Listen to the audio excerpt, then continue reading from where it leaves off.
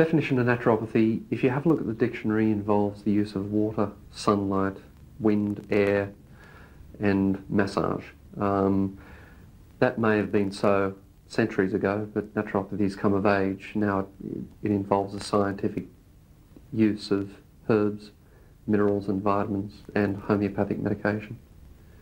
In my understanding, I think naturopathy is a way of treating a certain illness through the natural process. And what would that include? That would include looking at the person's lifestyle, anything that would be from stress related, understanding one's mental approach, emotional approach to a lot of the issues, and not to say the physical approach. And the fourth one would be the spiritual approach as well. Naturopathy, apart from having studied all the different types of theories and philosophies, the naturopath themselves would work out according to their personality, the way that how they would see things, and also through experience, what they have learned through experience, that they can apply the technique to treat people. Germany do it very differently. I think Germany have a totally different approach in their healthcare system. Germany have an approach whereby if you're ill, people usually consult a natural therapist like myself first, and then if all else fails, then they consult a medical practitioner. I think most medical practitioners in Germany practice natural medicine to some degree, whereas in what I'd call the Western society, it seems to be backwards, in my opinion. There are certainly circumstances whereby people need to take synthetic medication and or need to have surgery, but I think my opinion is that in a lot of circumstances, a lot of it's unnecessary. The origins of naturopathy are, I think it's probably started thousands of years ago, probably more as herbal medicine more than anything else, although homeopathy has been traced back for hundreds, possibly thousands of years. The first use of plants as medicinal agents, I think archaeologists have found remnants of medicinal plants used by, our predecessors, cavemen, if you want to call them that. And it's basically become very refined through thousands of years to now being very scientifically validated. Well, usually I have just in the mornings I have just sort of toast and coffee. In naturopathy, diagnosis is more concerned with establishing why an individual's health has broken down rather than putting a name to a specific disease. For a naturopathic practitioner, the diagnostic findings are only a portion of the assessment that he or she will make. They will also take into consideration other physical, emotional or environmental factors which influence health. My philosophy would be, I would allow the person themselves to understand what problems or illnesses that they're having, so that through the understanding and awareness of the problem, they in turn can cure themselves. I'm only a tool to awaken that awareness within them. But apart from just the simple physical symptomology and diagnosis and prescribing, you've also got to take into consideration the emotional and spiritual well-being of people. So a lot of counselling would come into it, and in certain circumstances, creative visualisation for different illnesses also plays quite an important role. But certainly counselling for those emotional hurdles that we come across occasionally, They certainly need to be dealt with. As I think we all know, emotions tend to play a very big role on the physical. Yes, I would say it is a holistic approach, because it's to say a migraine, when a person's suffering the pain, how can one treat that pain if we don't know what is causing the pain? So therefore we have to look at a variety of issues to find out what is really the cause. So perhaps it could be the food that's causing the pain, or the stress, which is environment. If it was just your typical average headache, I'd certainly be looking at several factors there. I'd be looking at the emotional factors that may have brought it on, and how we can look at that and change that. I'd be also probably give them a back rub and a massage of the neck and shoulders, and possibly use herbal medicine just to calm them down and calm the nervous system down a little. The use of just gentle old chamomile, a bit of passiflora, and scutellaria, skullcap can do that. For more severe headaches like migraines, we're going to look a little more closely at diet, nutrition. The use of homeopathy plays a big role there for the reduction of pain and discomfort. And now I still get the migraines, but it happens, I think, for different reasons. When I get really tense, or it's when I really have a lot of work, or I've got some problems, sometimes it just happens. So I can't predict when they happen, but it's just that it's regular. And tell me, Patricia, do you know if you are allergic to anything, any foods, any chemicals? I don't think I'm allergic to any foods, but I try to watch what I eat. Although obviously sometimes I sort of go out and have a bit of too many good things at once when I go out. But I guess I do sort of enjoy food, so I think sometimes maybe I just eat too much of one thing and I like it. And I think foods like cheese and lots. I like dairy foods quite a bit, and sometimes chocolate. And I think I guess like to have a glass of wine, or especially champagne from time to time. So that's the sort of food that I eat, but it's not every day. I think I try to keep to eating proper meals, and that means balanced food as much as possible, having vegetables and carbohydrates and some protein. And the pain in the head, whereabouts is it? Tends to always be in the front section here, and sometimes it's left, but it's always in the front, and it throbs. It's a throbbing pain. And would the migraine that you do have, would that be preceded by flashing lights? Yeah, sometimes I just see black dots in my eyes, and it just feels suddenly like my eyesight starts to get really blurry, and then I start to feel nauseous. So that's how I know that the migraine's coming very soon, and I'm going to feel really sick. So I just have to get up and stop what I'm doing. What would you normally do on the time when you do have days off?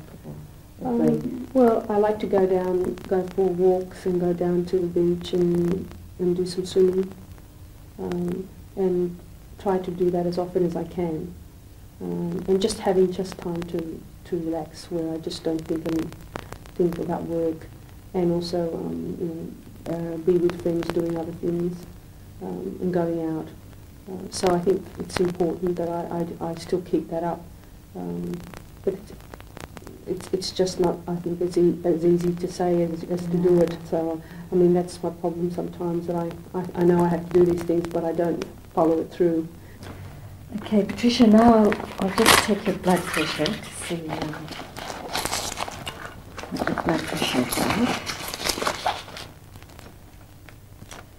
just relax.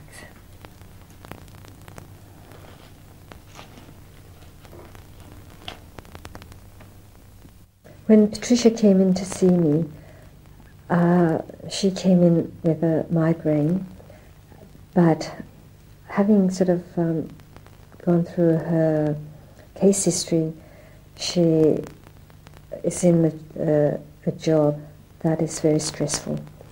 And also she was not eating properly or normally and having a lot of junk food. Now, firstly, her diet was imbalanced, and secondly, the stress of work, and especially with traveling a lot and seeing a lot of poverty about as well. That would cause a lot of stress. So and she didn't want to have any medication either. She just wanted to find a preventative method for not getting the migraines, and also find a way to manage her migraines. I treated Patricia on the fact that her diet was imbalanced and also stress related to work. I suggested that she avoided dairy foods, a lot of food that has preservative in it, and to avoid chocolate, because she really likes eating chocolate, and to reduce her coffee intake. She was drinking many cups of coffee, and in work-related, I suggested that she does take some time off from work, exercise by swimming, walking, do some meditation, relaxation, yoga, and I find that by treating her with the acupressure points, that would help to relieve her migraine. I suppose trying to give up the chocolate would be quite difficult, especially in the field where Patricia's coming from and needing the energy when she's not eating properly. So I would suggest, that's why I have suggested for her to take some vitamins and minerals. For anybody who do have like sweet cravings, especially chocolate, chromium would be the best to alleviate the craving for chocolate. And for her to become more aware of her dietary intakes, sort of having more fiber, more fresh fruits and vegetables, and just eating properly. I feel that it would help her, but there are times when, being mere humans, we would like to have chocolate, and it's all right if it's only once in a while. But as far as children go, glue ear, bronchitis, typical childhood illnesses, measles, mumps, those things. In adults, basically anywhere from the common cold, right through the whole spectrum of illnesses. I see a lot of great results in the use of herbs and nutrition in arthritis. People stumble in and, after a series of treatments, they walk quite well, in no pain or little pain, if any.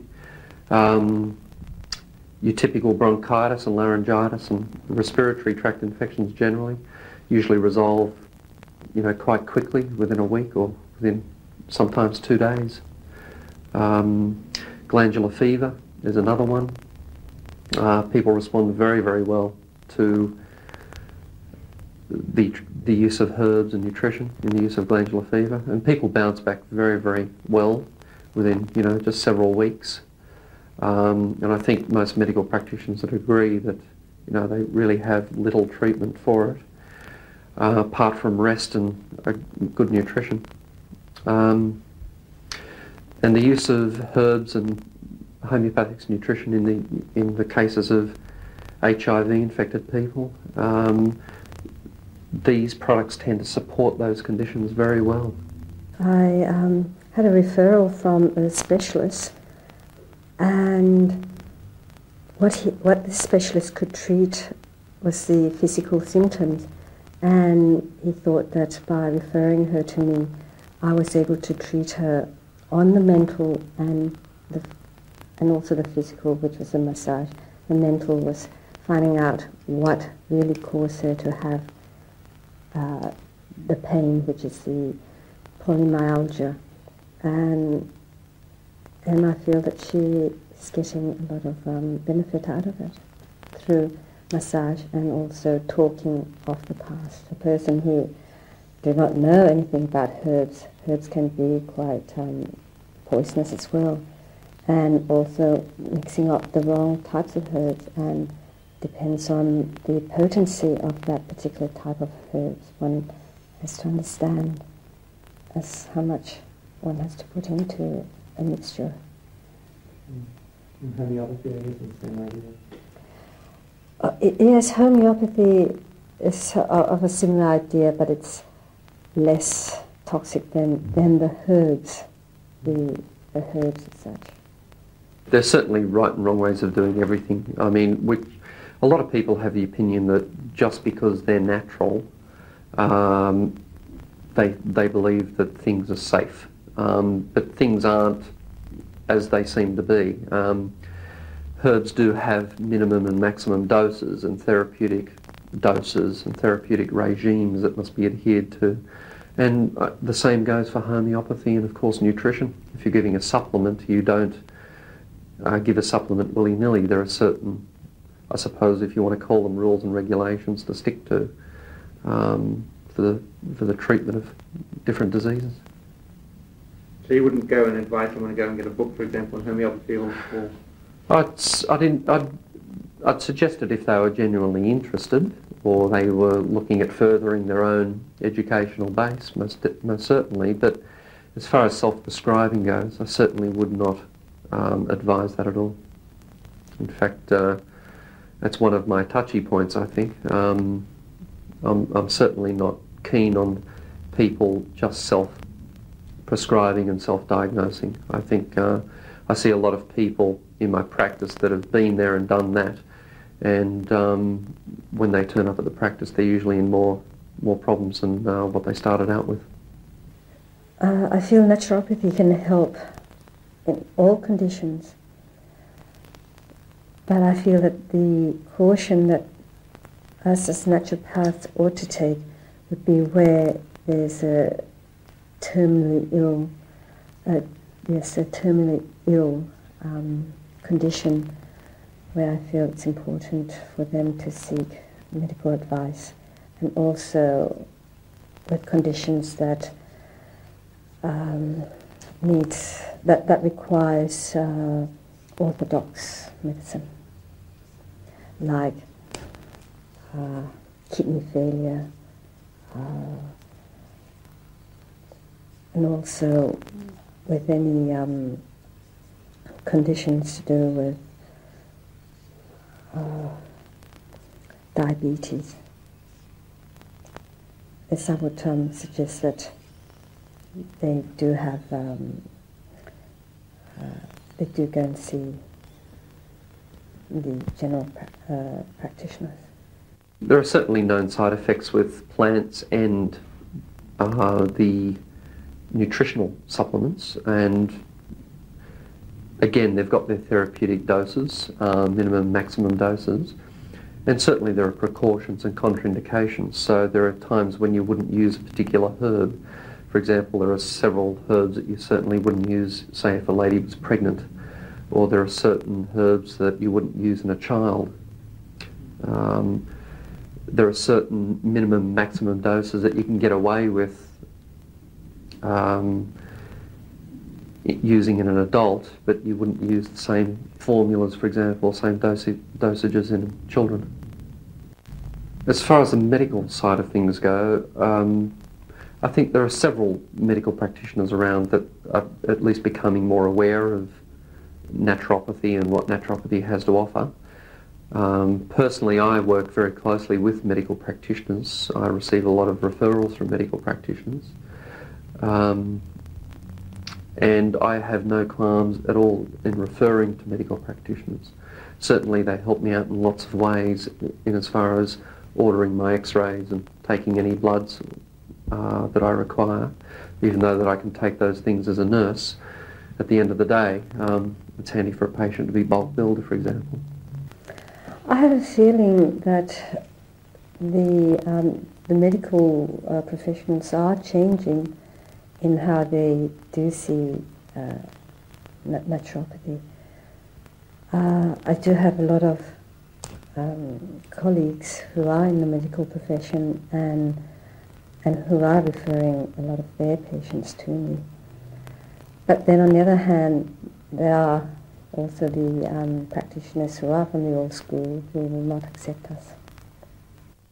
I was asked this question the other day, and I think I remember one of my senior lecturers actually saying to me that one day people will only ever know, people will only know herbs, nutrition and homeopathy, and I think that day is very fastly approaching. I think it'll just go from strength to strength. More people are becoming more aware of what the doctors are prescribing them, which is just medication to suppress the signs and symptoms that they do come to see the doctor.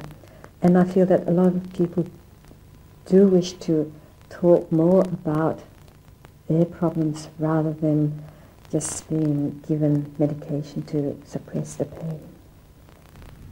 I would certainly encourage them to attend a naturopathic practitioner. Certainly, again, when I first went into practice, majority of the people I used to see were people that had tried every other therapy, every other Western therapy available. And they'd come along and have naturopathic treatment, and they'd usually, hit themselves that, or kick themselves that they, hadn't tried it earlier. I'd certainly encourage anyone to see what naturopathy has to offer for them.